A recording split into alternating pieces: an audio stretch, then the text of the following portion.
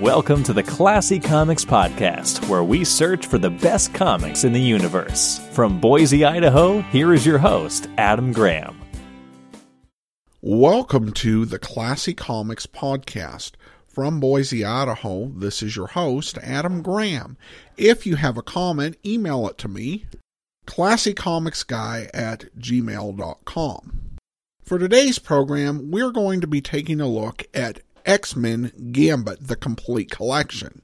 The first volume collecting Gambit's 1999 comic series. I should note that it's been nearly 2 years and a second volume hasn't been issued. So perhaps this should be X-Men Gambit, the incomplete collection.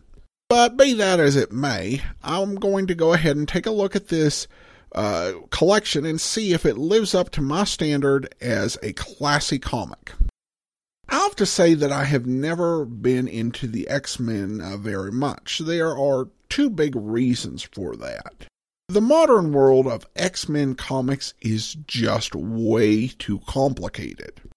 There are too many characters with too much continuity between them. I decided a few years back to pick up the all-female X-Men book. I thought that with an issue 1, this would be a great jumping-on point. Instead, I got lost in all the continuity of how all these characters got there, what the relationship to each other was, while they were also managing a ongoing plot beginning. And many of the X-Men were often other X-Men books. They had a total of 4 different books going at the same time. I think they're down to 2 different books going right now. But it's just too daunting to try and get this all figured out. The other thing is that in the Marvel Comics universe, the X-Men could often behave in ways that were unheroic. In the Secret Wars event, they went off and rescued Magneto and separated from the good guys and started a separate mutant section to the battle world.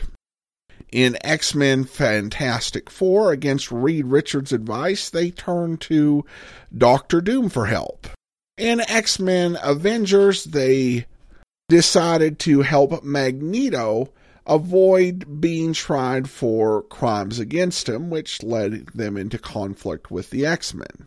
However, unlike many kids of my generation, I didn't grow up watching the X-Men, which may have led me to view them more fondly despite their issues in print.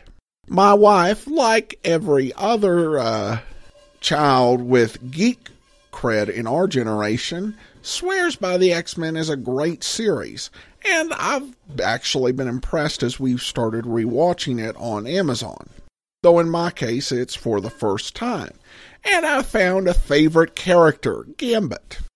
I've never read Gambit in comics, so I decided to request a Gambit collection from my library as an interlibrary loan. I got the wrong one. I wanted the Gambit Classic, which shows his introductory issues.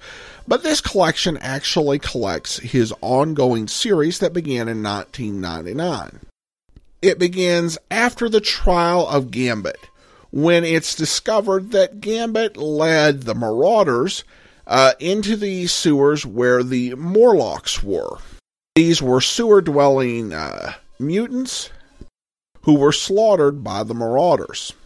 The X-Men respond to this the only way they know how, abandoning Gambit to his fate in Antarctica. See what I meant about unheroic actions? Though I will say as the book goes on, it comes out there were some mitigating circumstances on both sides. Now, unlike Silver Surfer, where it kind of made sense for me to go through this on an issue-by-issue basis, at least for the first several issues of this series, it doesn't make a whole lot of sense to do that with Gambit, as there were ongoing stories going on throughout. Plus, this is a really much longer book than the Silver Surfer. There were 5 key points that worked its way through the first few issues of Gambit, the first 7 and the annual that we'll go ahead and talk about. First is the aftermath of the trial and his abandonment, and with his team. As the book starts with X-Men Unlimited, number 18, Gambit is dealing with a lot of guilt and shame about his being forced out from the X-Men and abandoned. Guilt over leading the Marauders to the Morlocks and their death, even though that wasn't Gambit's intention and he didn't know what was going on, as well as the shame of having his friends turn on him and throw him out of the X-Men. And obviously this is a big ongoing issue with Gambit for insecurity, as he was abandoned as a child, adopted by the Thieves Guild in New Orleans, and eventually he had to flee there after some unpleasantness, and was in fact excommunicated from the Thieves Guild. So there's some rich and genuine emotional conflict that's explored in these first few issues. There are X-Men who appear as guest stars in these issues, though except for the annual, there's more than one actively in the issue, which allows Gambit to focus on just that one relationship. Storm appears in an early issue, and that kind of ties in to a lot of Gambit's struggle, as they're very similar people. Then the next issue, and it's revealed in the 1/2 issue, is that Remy has bonded with a female creature who helped keep him alive during his time in Antarctica. This creature gets jealous when he talks to other women. I think this is handled pretty nicely because her presence in the story is pretty brief, but it establishes her so that when she comes back in the annual, the issue can be addressed and everything comes to a head. It's also worth noting that Remy didn't do anything about her until it became a situation where his own life was threatened, figuring that he owed her for saving his life. The annual, again, finds everything being resolved in a fairly good story, if a little bit overlong, that reveals the nature of the creature and wraps up that part of the plot beautifully. I wish the plot involving the new sun were wrapped up as simply. Not only was Remy saved from Antarctica by this mysterious female force, but he was also saved by the new sun, who, because of him having saved Remy, wants Remy to go out and steal some stuff. And I should note I'm using Gambit's first name, his full name's Remy LeBeau. Gambit is really curious about what the new sun is, if the new sun's motives are actually pure. And he's assured they are, but we, in this volume, don't really get a whole lot of information as to what the new sun's about. And towards the end of the book, the idea of him stealing things for the new sun or trying to find out what the new sun is up to kind of disappears from the book. Again, we haven't seen the second volume, so this might be resolved there, but to go 11 issues and not even make much progress is a little bit disappointing. Then we had The Fontanelle.